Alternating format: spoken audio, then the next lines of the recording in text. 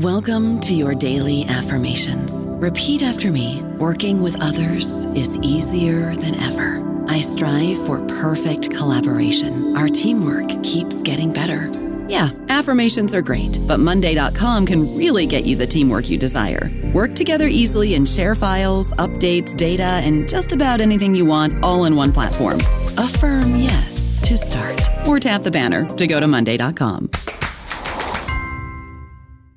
Hey guys, it is Ryan. I'm not sure if you know this about me, but I'm a bit of a fun fanatic when I can. I like to work, but I like fun too. It's a thing. And now the truth is out there. I can tell you about my favorite place to have fun. Chumba Casino. They have hundreds of social casino style games to choose from with new games released each week. You can play for free anytime, anywhere. And each day brings a new chance to collect daily bonuses. So join me in the fun. Sign up now at ChumbaCasino.com. No purchase necessary. VGW Group. Void where prohibited by law. See terms and conditions. 18+. Hello, everybody. This is Marshall Poe. I'm the editor of the New Books Network, and I'd like to tell you that we have a new and improved website. It has 2 new features that we think you'll love. One of them is a vastly improved search engine, so that when you type in keywords, you'll get a bunch of episodes really quick. The other is the ability to create a listener account. And in that listener account, you can save episodes for later listening. So you can create a kind of listening list. We think these features are neat and we think you'll enjoy them. Please visit the site today.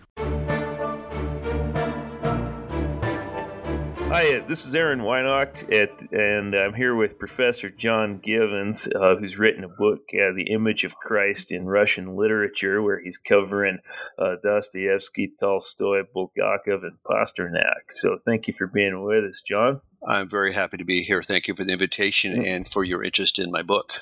Yeah, it was quite an interesting book, I think.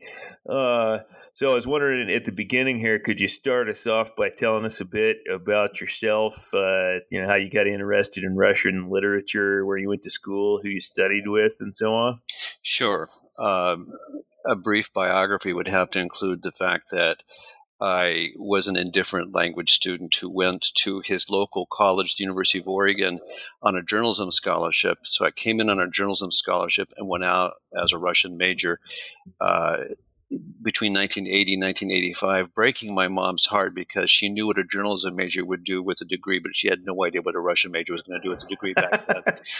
You either spy or you teach, and I ended up getting into teaching almost by accident, really.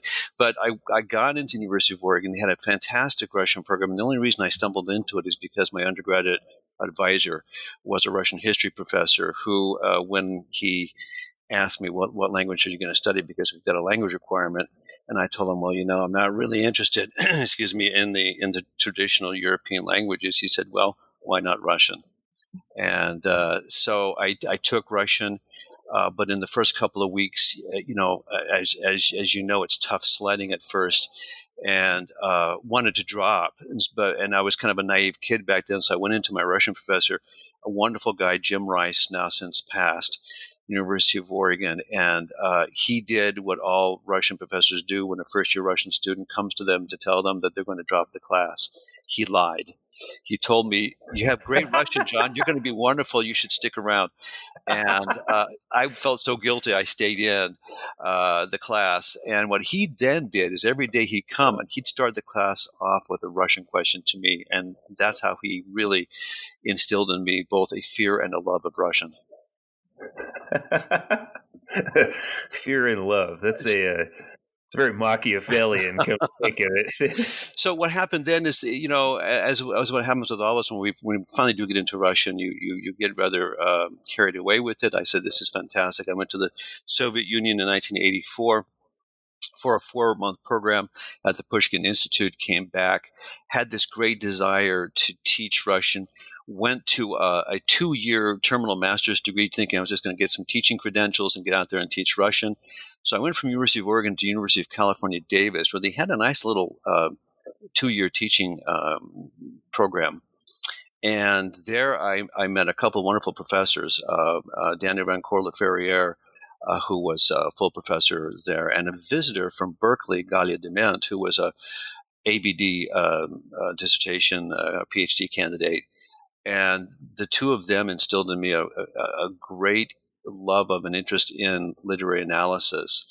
And so I decided, you know what, I think I'm going to try another degree. And for reasons I won't entirely disclose here, I ended up at the University of Washington for my PhD, where actually I was able to bring Galia DeMant up as a new hire. I was the graduate student on the search committee that brought her there, and because I really wanted to work with this woman, she became my dissertation advisor in Washington, and so it is in this way that it turns out that I now have a degree in every state on the West Coast. That's a very unusual. Usually we go to the professors rather than the reverse. That's the strange thing. Now, I went to University of Washington. There were wonderful people to work with there. But when the position came up, and I thought, well, I know exactly who would make a perfect addition to the faculty here. So you're absolutely right. This is a totally random and kind of a haphazard introduction to Russian, but kind of fatalistic at the same time. Huh. Well, that is a good story. So, you're covering in the book kind of four of the big greats of Russian literature: Dostoevsky, Tolstoy, Bulgakov, and Pasternak.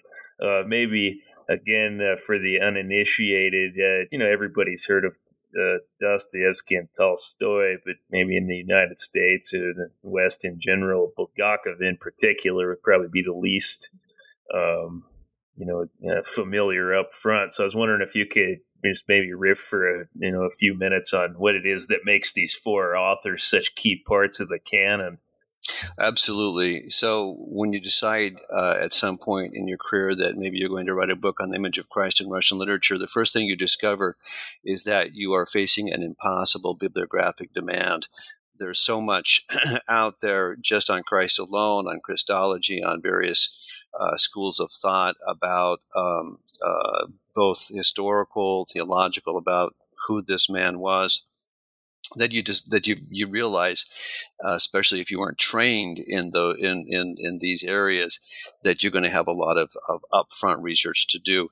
And I knew that to write a book called The Image of Christ in Russian Literature, I would have to somehow narrow the field so that the book could be written. It's one thing just getting up to speed on what theologians and scholars are saying about Jesus Christ. It's another thing to look at the 200 plus years of what we'd consider contemporary Russian literature that is dating from Pushkin to the present day, and cover all of that territory, looking for references to Christ and ideas about how this person is imaged in literature. So I decided I would stick with the four authors whose work most prominently attempts to image Christ. So in the 19th century, certainly Dostoevsky, we all know that his novels are permeated with a Christian ethos, and that Jesus Christ was a very important person to him personally, and so there's no surprise that Dostoevsky should be in a book like this.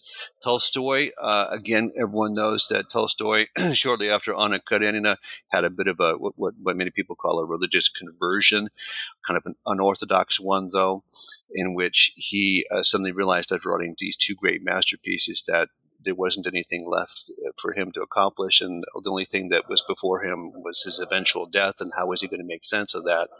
So he turned to his own native Orthodox religion to look for answers to this riddle of life and death, and discovered two things: that the Russian Orthodox Church, its doctrines and dogmas and its rituals, left him cold and indifferent, but that the teachings of Jesus Christ inflamed in him a great desire to live according to the precepts of this great teacher. Something that he, by the way, knew as early as 1854, 55 in a diary entry. He talks about wanting to create a kind of a new kind of religion based on Christ's teachings, but not on anything supernatural, something more earthly, bringing happiness here and now. So Tolstoy becomes an interesting person because his interest in Christ is a negative one. He says that Jesus was not the Son of God. He is not divine. His teachings are, and it is by these teachings that we can live and attain to a higher spiritual life with God. So he has to be in there, and he's a great offset to Dostoevsky, who argues the exact opposite. We need Christ, in particular, the grace of Jesus Christ, in order to fulfill those hard and lofty demands that Tolstoy so admired in Jesus' teachings. So those two, those two naturally fit the scope of the book, and you could write a book just about their grappling with the image of Christ. But I wanted to, again, there's no volume in the West, no English language volume on the image of Christ in Russian literature. So I wanted to write a book that if there was going to be just one, it could be this one. It was going to give you a broad enough look at the question of how Russian literature images Christ, but it would still be somehow,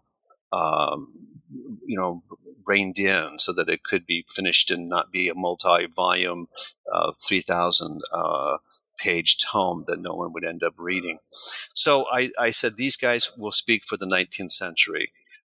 And I knew as well from teaching contemporary literature or 20th century Soviet literature to my students here at University of Rochester that there were two other authors who had conspicuously incorporated images or interesting imagings of Jesus Christ in their work, and that would be the playwright and novelist Mikhail Bulgakov.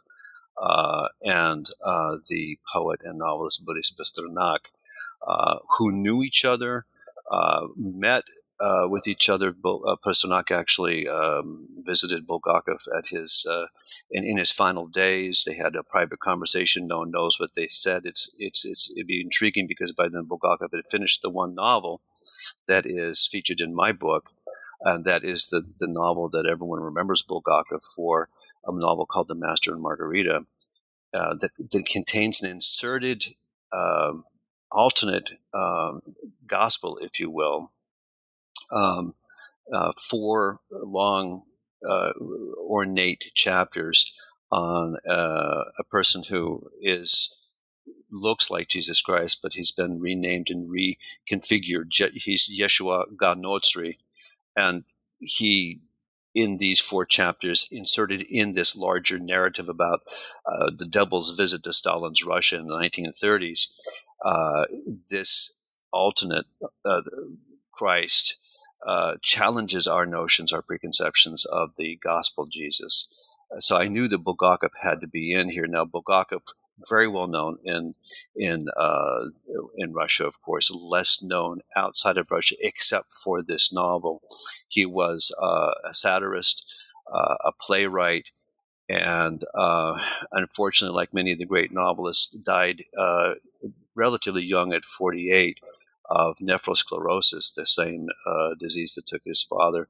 And he just barely finished his sunset novel, The Master and Margarita, before his death. In fact, he never fully corrected part 2 of the novel, so there are some textual inconsistencies and whatnot in that text that I address in my book that are part of my analysis, and I think reveal some aspects of his approach to the question of who is Jesus Christ and why am I writing this totally reconfigured, almost secular Jesus in his place in my inserted novel in this novel, Master and Margarita. So Mikhail Bulgakov gets there, and frankly, if a listener out there has not ever heard of him, one visit to a bookstore and a purchase of Master and Margarita will do the usual trick, which is to convince the reader who has never heard of Bulgakov that he's one of the great novelists of the 20th century. And my final case study, Boris Pasternak, he a Silver Age poet, very very complex poetry, very complex early prose throughout the 1930s. A leading figure in the Soviet literary establishment, of one of those writers who managed to survive Stalin's repression, Stalin's time, intact and alive, surviving by publishing translations at times. He has an interesting story. He is Jewish by ethnicity and creed, but his parents were non-practicing and were just fine with the family nanny taking young buddies out to be baptized, Orthodox. And we're fine with her even bringing him to some of the divine liturgies, and so as a young boy, Pasternak grows up in this milieu of the liturgy of the church in the times right before the revolution sort of makes church attendance not so possible.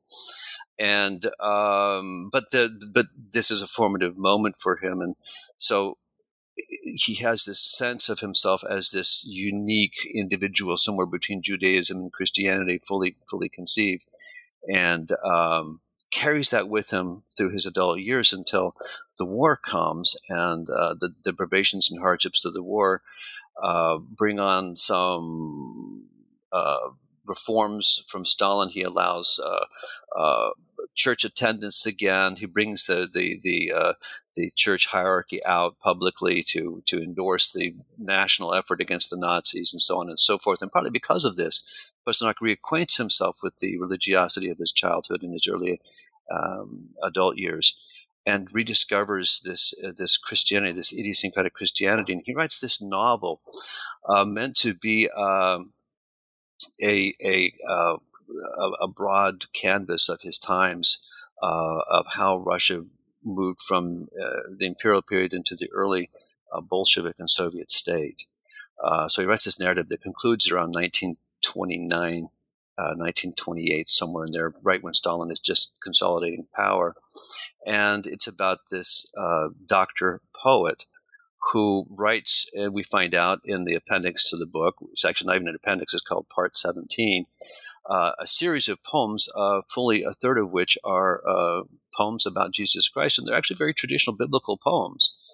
And we start to understand that this character, Dr. Zhivago, has himself many Christ-like attributes, and is himself a kind of Christ figure, though a very unorthodox one.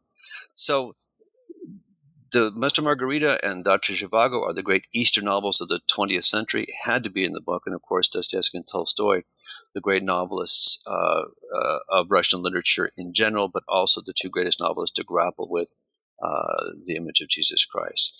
That explains how the four of them got into the book. It also explains a little bit why these four are sufficient to give us a sense for Russian literature's encounter with Christ over those 2 centuries. I have a little bit in the book at the end about post-Stalin, postmodernist imagings of Christ, and I have a couple of background chapters in the book to give people some, again, specialists would know all this stuff, but some information, social, historical, theological, that is necessary to understand other issues in the book. So another kind of general point of clarification then would be if you could explain what it means to read a text apophatically. That's a concept that a lot of people might not be familiar with. Right. So it's interesting.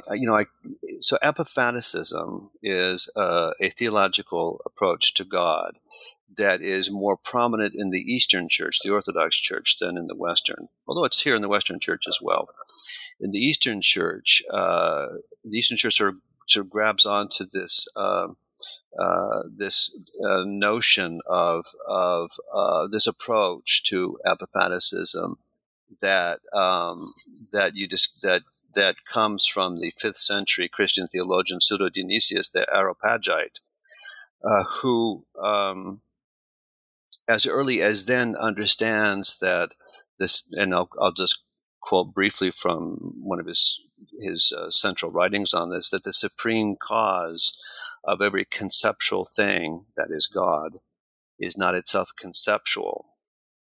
So Pseudo-Dionysius says that the only way we can really know God is to sort of unknow what we think we know about God. That is, that the apophatic approach that he discovers is his apophatic theological approach, is an approach that says we have to empty ourselves of all concepts of God and even all conceptual language, because God is beyond concepts and God is beyond conceptual language. We can't even begin to form thoughts about God, and so we have to empty ourselves. To do so, you engage in a litany of describing things which God is not. God is not this. God is not that. And in fact, he gives us a little list. He goes on for quite a while. I'll give you a little bit. He says, God is not kingship. It is not wisdom. It is neither one nor oneness, divinity nor goodness, nor is it a spirit in the sense in which we understand that term.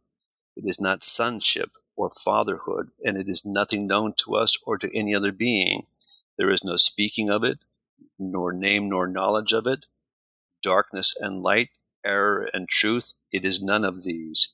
It is beyond assertion and denial. So he's even saying that, look, even when we engage in the apophatic approach, denying, sort of saying what God is not, we're still not getting there. Eventually you have to get yourself to a place of utter and complete darkness and ignorance. And maybe there you might, in a moment of sort of transrational, ecstatic union, you might encounter God. Now, apophaticism permeates Russian monasticism of the 19th century, with its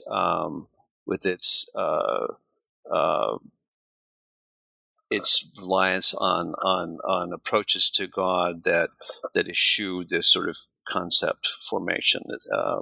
So as one Dostoevsky scholar, Malcolm Jones, says, it's in the very air that these 19th century writers are breathing. They know about this approach to the Godhead.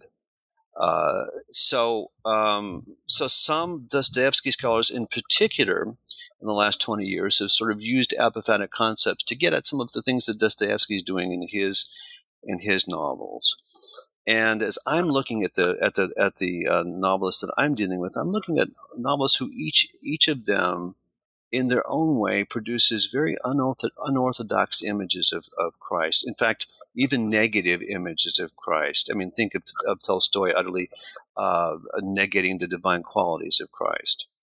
And I'm thinking there's something here that unites the four case studies, and that is uniquely Russian, that to know the Godhead, to know Christ as Son of God, as God, is to somehow say what he is not. And to add to this, I was looking at the tension that starts to really build in the 19th century as secularism makes such inroads into Russian intellectual life because of the growth of the historical critical method of biblical studies. It says that, hey, we can look at the Bible in a more rationalistic, scholarly manner.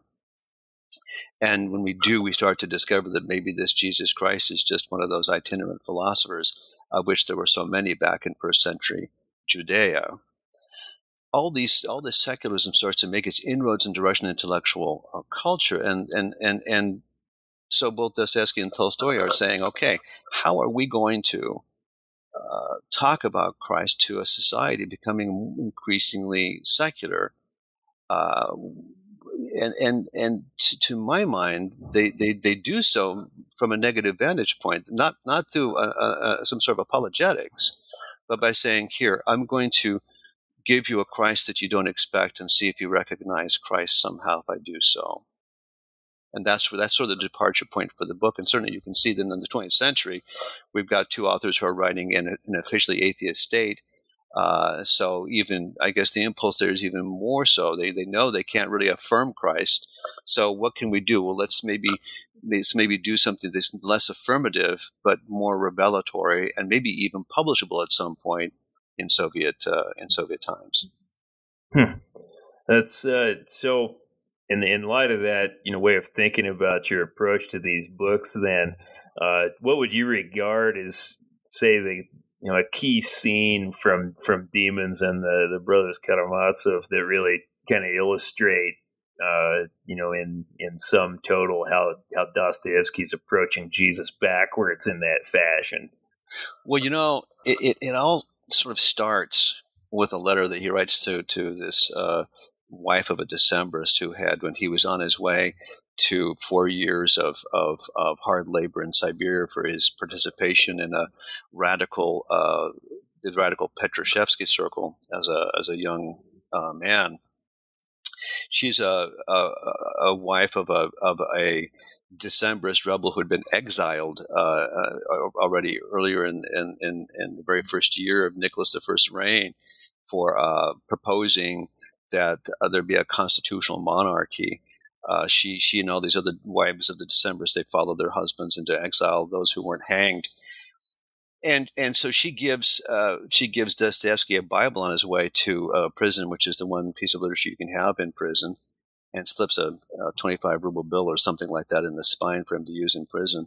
And so when he gets out of prison, he writes her a letter, and in it he talks to her about his faith. And I'll quote partly from it because it sets up why I decide that Dostoevsky comes dangerously close to giving us a Christ who is not the Christ he thinks he's giving us. He's giving us a Christ who may be even not divine. And it points to a methodology in his works where all of a sudden he seems to be spending more time about giving us reasons why we should not believe in the biblical Christ than maybe we should believe. So this sets up my comment I'm going to make on the Brothers Karamazov. In this March 1854 letter, he tells Natalia Fanvizovna, "I am a child of this century, a child of doubt and disbelief. I have been and shall ever be, that I know, until they close the lid of my coffin." Now, at the same time, though, he points out that he has a potent symbol of faith in his life in which all is clear and sacred. He says, "This symbol is very simple, and here's what it is. To believe that there is nothing more beautiful, more profound, more sympathetic, more reasonable, more courageous, and more perfect than Christ." Now, if he left it there, he'd be fine. But he's Dostoevsky, so he has to always go on and on. He exaggerates, he has this hyperbolic streak. And there not only isn't, but I tell myself with a jealous love, there cannot be. Again, if he stopped here, he'd be fine. More than that, if someone succeeded in proving to me that Christ was outside the truth, again, if he stopped, he might still be okay. And if indeed the truth was outside Christ, I would sooner remain with Christ than with the truth. Now, what did Dostoevsky just do here? This is well before he starts on the great, metaphysical novels of his mature period. He's just indicated that even if you prove that Christ is not the Son of God, is not divine, that there maybe is no God, he's going to stick with Christ no matter what.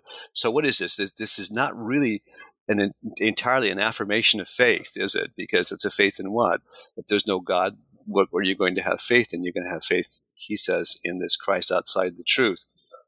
Well, Christ outside the truth becomes a very problematic moment in Demons, because there you have a character like Shatov, who is ecstatic about this sort of Russian messianic Christ, but doesn't believe in God. And so you wonder, well, this is indeed the Christ outside the truth that Dostoevsky is telling us about.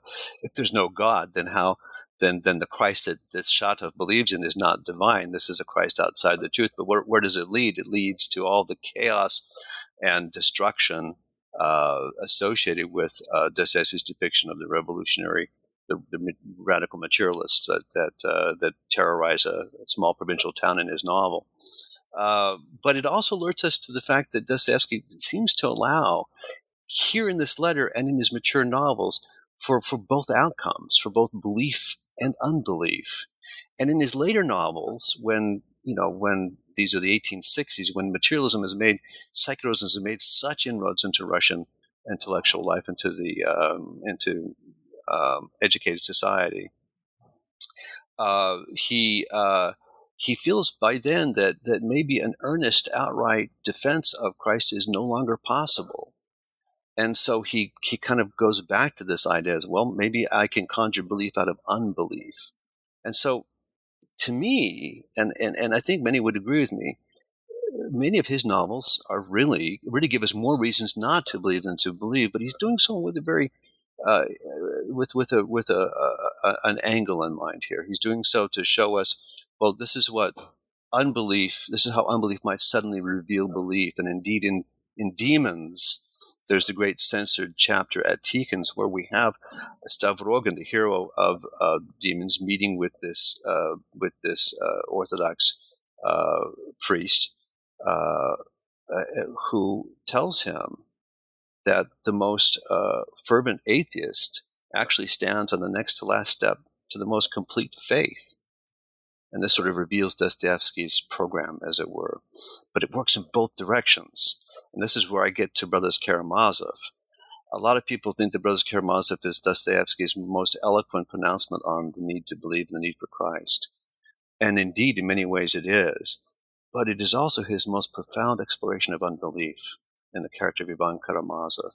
And what an apophatic analysis reveals in that novel is that one of the things that Dostoevsky seems most fervently trying to do is not so much make an apologetics for faith, say through the chapters on Father Zosima, the sort of the writings of Father Zosima that Alyosha puts together and that we read as in the novel, but rather the most convincing and interesting affirmation of faith happens in the journey of Ivan Karamazov, his journey into unbelief, and his different theological propositions, which all reveal a moment that can suddenly turn his unbelief into belief if he but allows it.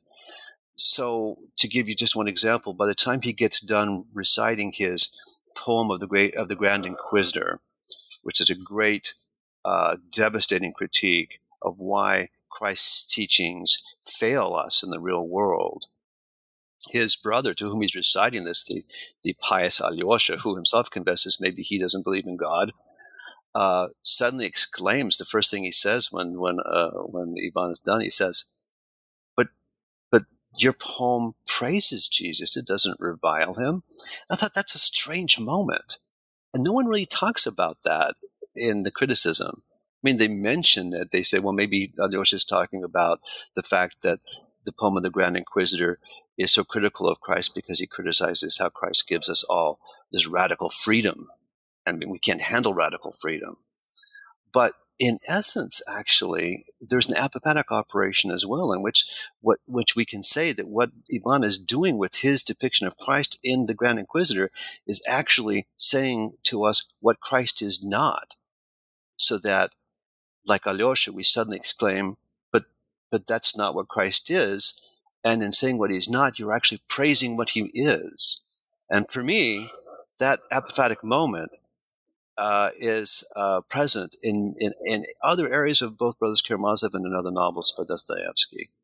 So that's how I take this theological concept and I turn it into a bit of a literary method.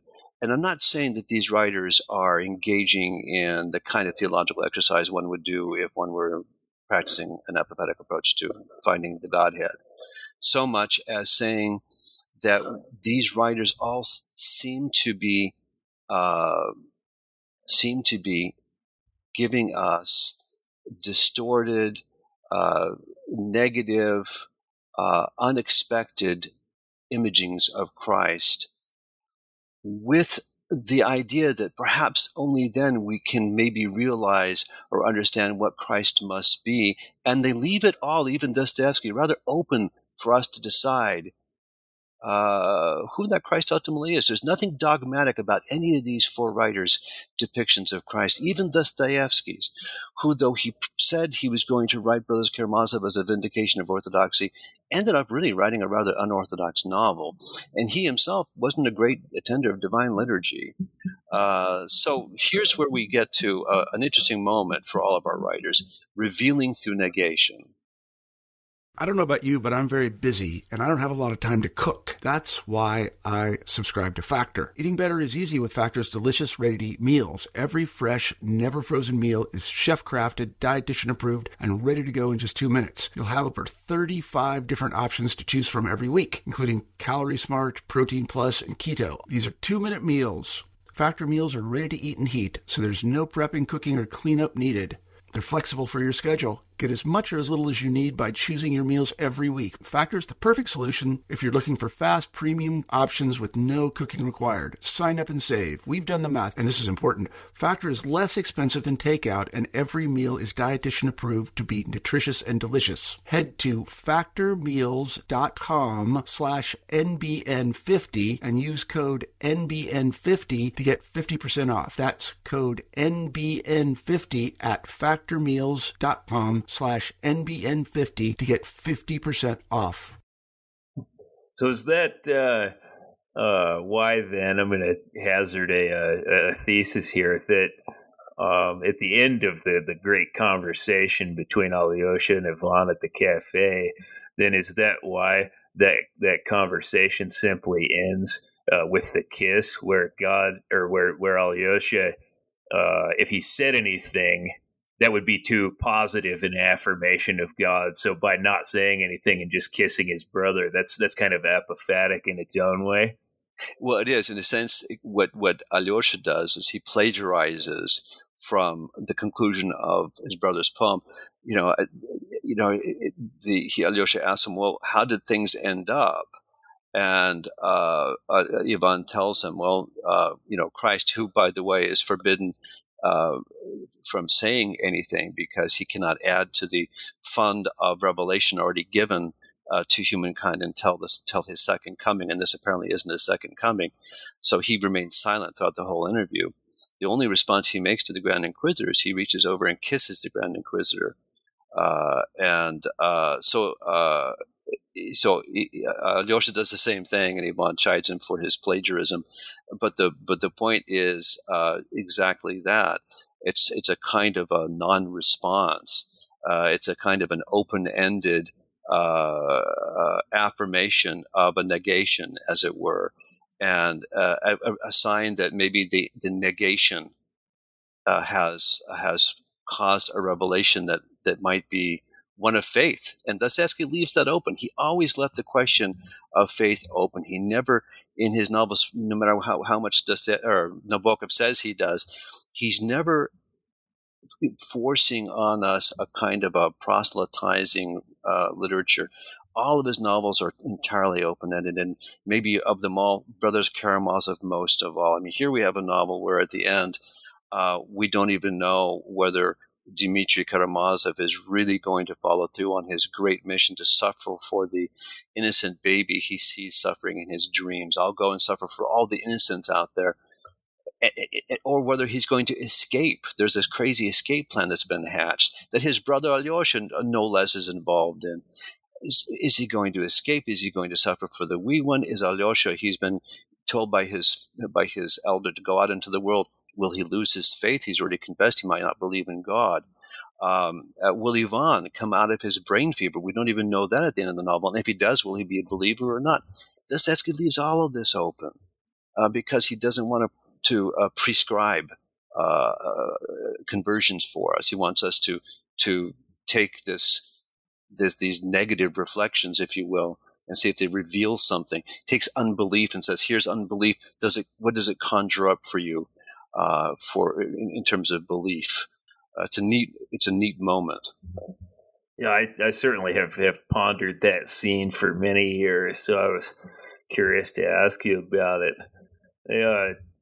So on the subject of Tolstoy, then, something that occurred to me when I was reading your book was, I was thinking back to whenever I read War and Peace last, and how Tolstoy is so skeptical of people who claim to know all the answers, all the ridiculous generals who think they're controlling events, but really they don't, and so on.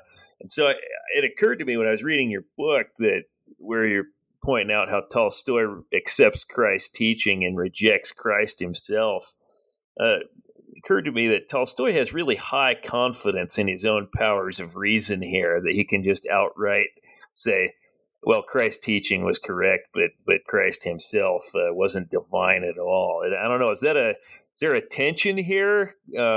What makes Tolstoy so certain when in something like War and Peace is, it seems to me like he's profoundly uncertain about the world he lives in? Well, the funny thing about War and Peace is that there is that discourse in the novel, but at the same time, throughout the novel, he's slowly building up his own theory of history. And by the time you get to the midpoint of the novel, the novel's form starts to shift, and more there will be these brief introductions to the part that is going to unfold, that are sort of just pronouncements from the narrator himself, that state the next formulation in Tolstoy's theory of history.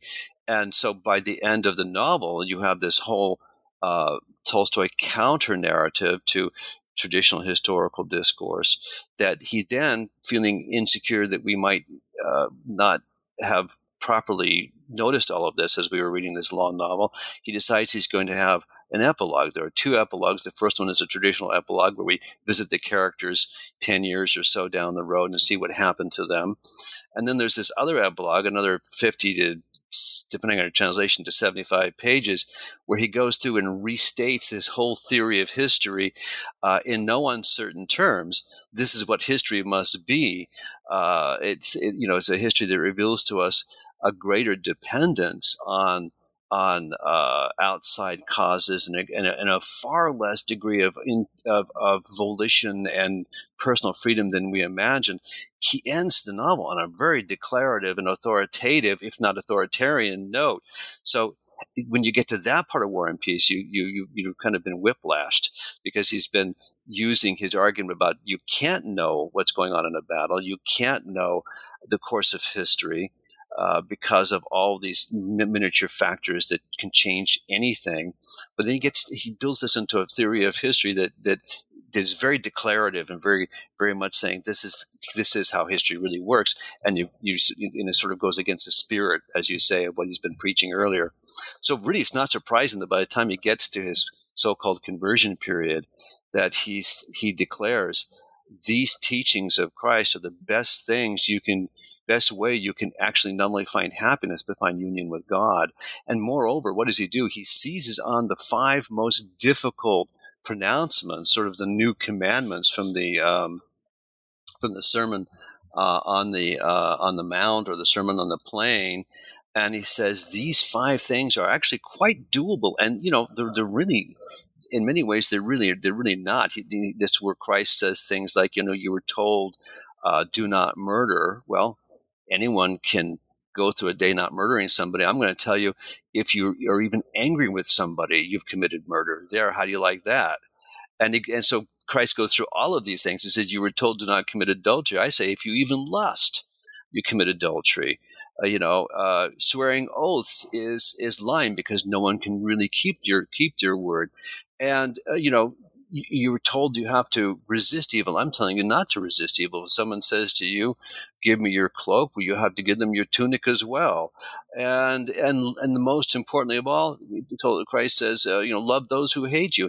So these 5 sort of unfulfillable commandments become, for Tolstoy, the most reasonable things in the world, that if we just put our minds to, we can achieve. And once we achieve it, we've got paradise on earth, just as he wanted back in his 1855 diary entry. So you see, he's first of all not at all shy about saying, you see, this is it. I know that these Christian teachings are the most important. You'll be happy if you just follow them. And moreover, you think these are unreasonable. They're not at all. You just need to do them, and then you'll be happy. Whereas Dostoevsky would look at that and say, you can't do those 5 things unless you had the grace of Christ. And that's where those two differ. But that's Tolstoy. I mean, that kind of authoritative language is there throughout his entire career, and it really comes out in this post-conversion period. So what, given Tolstoy's own kind of, I guess I see it as kind of a tragic end anyway, does that high confidence you're talking about, does it ever look to you like he was kind of shaken in that at any point? I don't think he was, but I do think he was. He painted himself into a corner, because as soon as he comes up with this thing that he dreamed about doing in 1855 in his diary entry, he suddenly realizes now he's become the new prophet, and there are pilgrims coming to Yasnaya Polyana, his estate, to see him, and he's corresponding with Mahatma Gandhi, and he's become this world figure. And he's actually become that person in War and Peace that he criticizes the most. He says that the Tsars and the Napoleons of the world are the least free of us all, because they are sort of highest on this pyramid of a scale where their actions are most determined by those around them. Leaders simply reflect in that way what all the causes and the different people around them, sort of lead them to promote. That's what happened to Tolstoy himself. By the end of his life, he was rather paralyzed, I think, of having sort of turned himself into this new prophet for a different kind of Christianity. So maybe that flight from Yasna Polyana wasn't so much just from his wife and the intolerable family situation that he was struggling with for so long, but even a flight from this sense of being hemmed in that he might have felt at this point, being a new prophet of Christianity. A bit like Christ fleeing into the wilderness, come to think of it. Yeah, to get away from all of this press of expectations. So, kind of moving into the Bolshevik era, then you talked about something that I'm guessing most people aren't going to be familiar with, and that's the God Builders movement. And I was thinking here, I don't know if you've read Yuri Sloskin's book, House of Government or not, where he's talking about Bolshevism as a millenarian cult. I have not read that book. It's a fantastic looking book, though. Oh, it's incredible. Quite the saga. I mean, it's something like 1,000 pages or so. Yeah, well, and it's it's not too subtly kind of a play on Tolstoy's vision. There's a great line at the beginning where he says, "This is a work of history. Any resemblance to fictional characters is purely coincidental." It's a fantastic book. And anyway, I thought maybe it would be helpful for folks if you talk for a bit about this kind of early, really radical phase in Bolshevism that because we're used to hearing about the atheist state and so on, where how's this God Builders movement play into that? Well, so the God Builders are sort of a reaction to the God Seekers. The God Seekers were a group that Dmitry Merezhkovsky forms, and his wife, Zinaida Gipius, in the teens. There were all sorts of religious societies and such forming. There was a sense of apocalypse in the air at the fin de siècle of the 19th century and into the 20th century. There was this idea that there was a great cosmic retribution that was going to be visited upon Russia, and more specifically that somehow it was going to come from Asia. And there were three significant poems that all talk about this in terms of an Asian invasion, much like the Mongol invasion. The God Builders is sort of a reaction to that, because it starts to develop again in the teens. People like Alexander Bogdanov and Anatoly Lunacharsky, who later becomes the first Commissar of Enlightenment in the young Bolshevik state.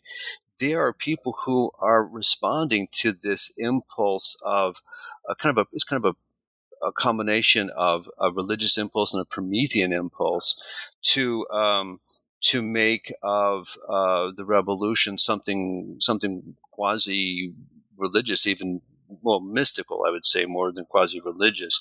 It becomes a bit of a religion later on, as I discuss in the book, and as everyone can see, looking at the Soviet state. But it's not surprising that there should be this impulse. See, what Lunacharsky and all of those God Builders were after is to capture some of that idealism that was generated, that religion generates, and that settles around the image or the figure of Jesus Christ himself. As a matter of fact, Lunacharsky called Jesus this unique leader of the proletarian masses of Galilee, a proletarian hero, a teacher of great love and also of great hatred. And in so doing, he actually reveals that this idea that secularism is a result of atheism is a little misguided. Secularism also arises when you realize that people like Jesus Christ and his teachings can speak to an idealism that has nothing to do with belief in God or the church, and has everything to do rather with this belief of this higher idealism, which of course perfectly describes the early Bolsheviks. These are people who were going to build the New Jerusalem. These are fanatic believers, as it were.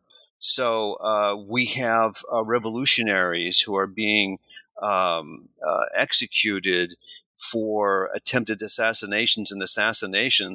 And what are they doing? They are actually affirming that it's Jesus Christ that helped get them where they are. This Andrei Zhelyabov, who was put on trial in 1881 for helping to organize the assassination of Alexander II, said in his defense, "I deny orthodoxy, though I affirm the essence of the teachings of Jesus Christ. The essence of his teaching was my primary moral incentive." So when you're talking about imaging Christ, especially in the Russian context, you can't just talk about it in a religious sense or in the sense of something to do with believers.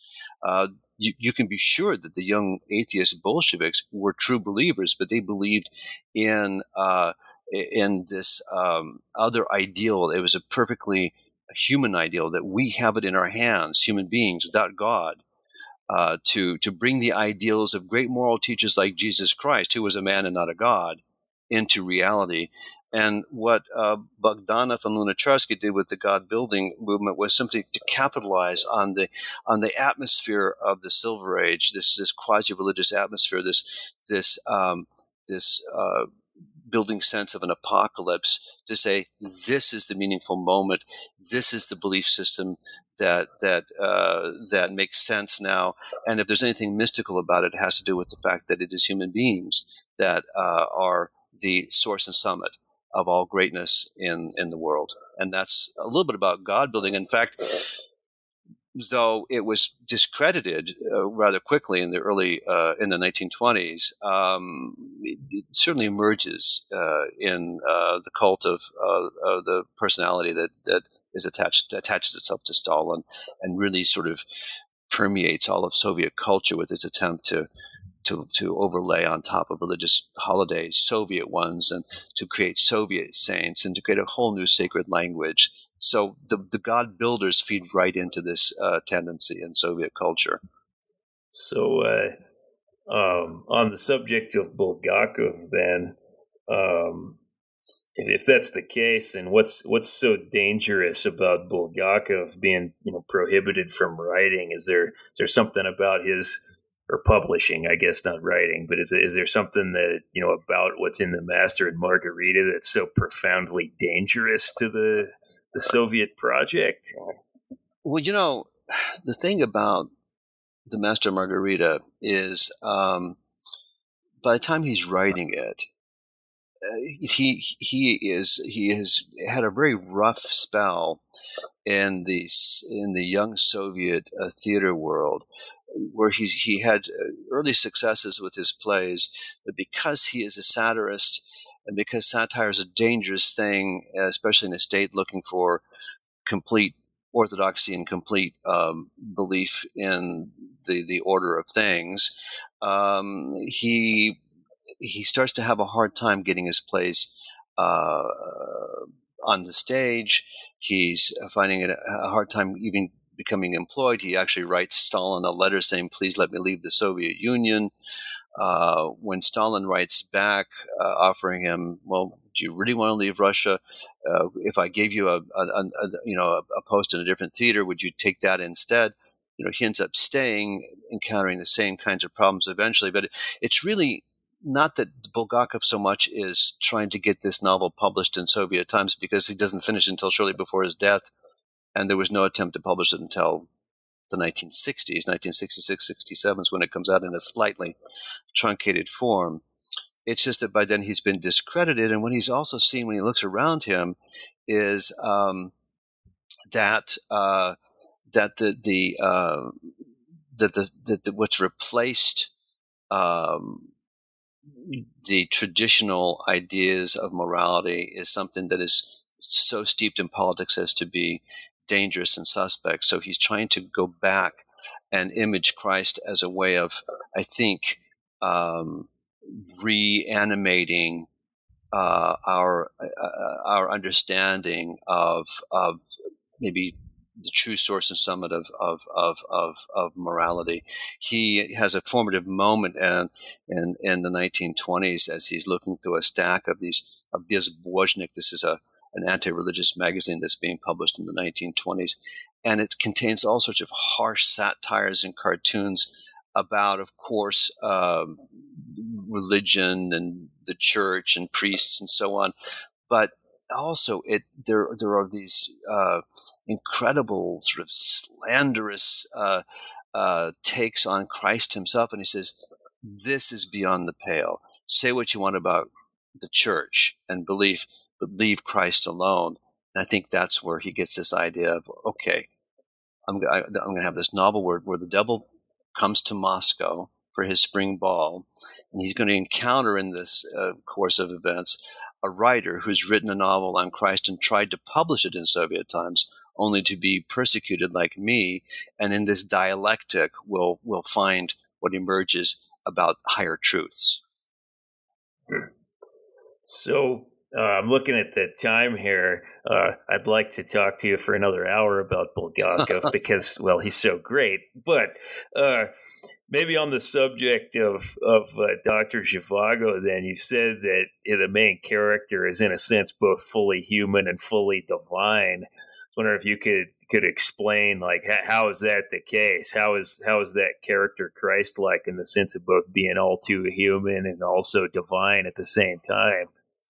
Well, so Yuri Zhivago is not divine, but he paradoxically affirms a very traditional Christology in poems that are published after or left after his death, some of which are published. Certainly they're all in the novel Dr. Zhivago, about some 25 poems, and about, I think, 9 of them are on Christ and Christian themes. And there's some mixed poems too, where Christian themes appear in other contexts. What is interesting is what Pasternak is doing with this dialectic. We have very traditional biblical Christ in the poems, and a lot of the events from Christ's life duly depicted there. Yuri Zhivago himself, whose name and whose Zhivago, the living one, evokes language from the Bible reserved for Christ, who has many attributes that put him into a Christological light, who works at the Elevation of the Christ Hospital, who is this person who kind of goes through to a private Golgotha, private passion. What Pasternak does is he takes this character and he says, I'm going to see if I can distort or estrange the traditional Christ of these poems by giving us a Christ figure, Yuri, who evokes Christ, but he's also a guy who has 2 extramarital affairs and produces 3 extramarital children. And I'm going to leave it to the readers to say, how can a Christ figure be a philanderer and someone who doesn't believe in the resurrection of the body? This is something he pronounces in the novel, and so on and so forth. And I'm going to let these 2 things come into collision: the poet and his poetry, and in this collision, see what is revealed about Christ, about what Christ must be. You think that? I was thinking about the last part of your book where you're discussing more contemporary authors. I was curious if you think that people who are given images of Christ in more recent Russian literature, do you think that the context they're writing in more resembles the context in which Bulgakov and Pasternak were writing, or the context that Dostoevsky and Tolstoy were writing in? Well, the post-Soviet period in particular is one in which there's been a public resurgence in professed belief or professed adherence to Russian Orthodoxy. Now, of course, church-going in Russia is about 7% of the population, so no one's going to church, but some 71, 72% identify themselves as Orthodox Christians. So writing about Christian themes now or on Christian themes, perfectly non-problematical. In fact, it can even be said to be pro-state, because the state has, as in the old imperial days, has sort of become the church has become a great ally of the state again, and compromised itself in some people's eyes in doing so. The Soviet period, though, the 1960s, when we have people like Yerofeyev writing, or let's say Dombrowski in his novel, The Faculty of Useless Things, they're writing novels that will never be able to be published because they're explicitly about Christ in Soviet times. That's more like the era of that Bulgakov is writing in, or Pasternak is writing in. When you read, unless through some extraordinary intervention, are not going to see these things be published. But now you can publish, but ironically, no one's writing a Christ novel anymore. No one's writing, I've yet to see a novel with a sustained Christ narrative along the lines of the 4 case studies in my book. What about, I just happened to read Vodolazkin's novel, Loris. That seemed to kind of carry forward some of the holy fool themes from like The Idiot or something like that. Is that something you're familiar with? Or? Well, very much. You could make a case for that, and where I I didn't bring in, I didn't attempt any analysis of the most recent writing, because I was trying to, frankly, because my publisher was keeping me limited in how many words I could keep in this book. I actually cut 100 pages and 30,000 words out of this book to get it into covers. So, wow. But one could say that you could, and this is something I would be more interested in doing. You could look at Vodolazkin's book as the most likely subject of serious extended Christ imaging that we have today. Still not quite on the scale of my forced case studies, but the closest thing I would say that we have today. Yeah, since I just read it, it's kind of been in my mind. It's my current obsession, I guess. Maybe since we're about out of time here, I want to lay a big one on you, and that is if somebody was thinking about really kind of taking a dive into the Russian literary tradition, what would you recommend that they start with first? I know I could riff on that subject for days, but what do you think about that question? Well, you'd have to. I think the best compromise answer to that would be to say, okay, you'd have to pick one from each of the 2 great centuries.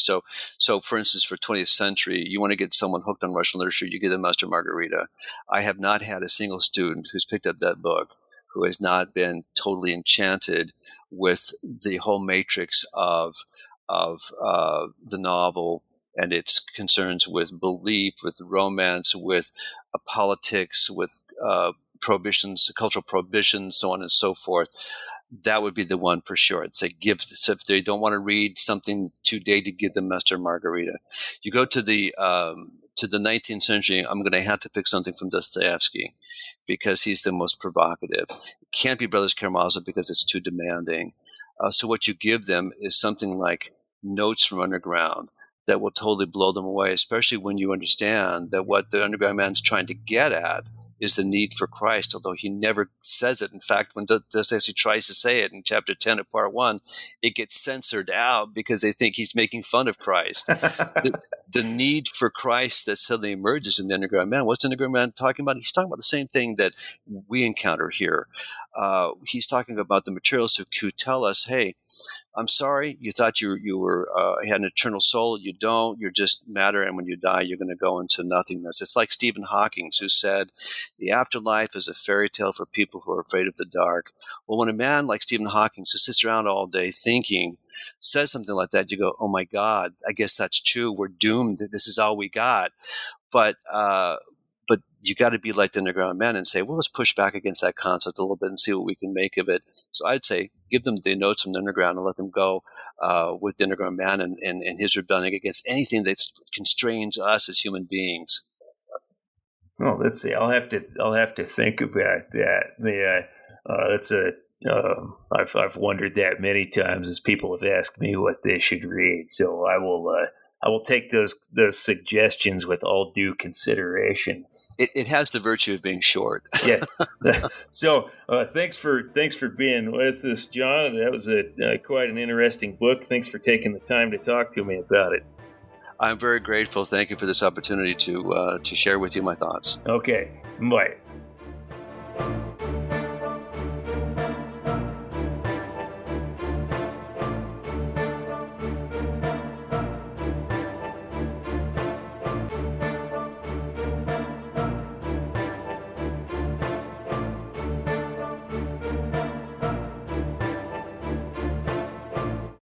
With the Lucky Land Slots, you can get lucky just about anywhere.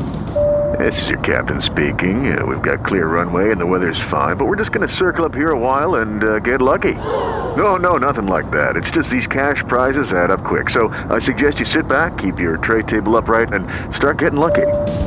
Play for free at LuckyLandSlots.com. Are you feeling lucky? No purchase necessary. Void where prohibited by law. 18+ terms and conditions apply. See website for details.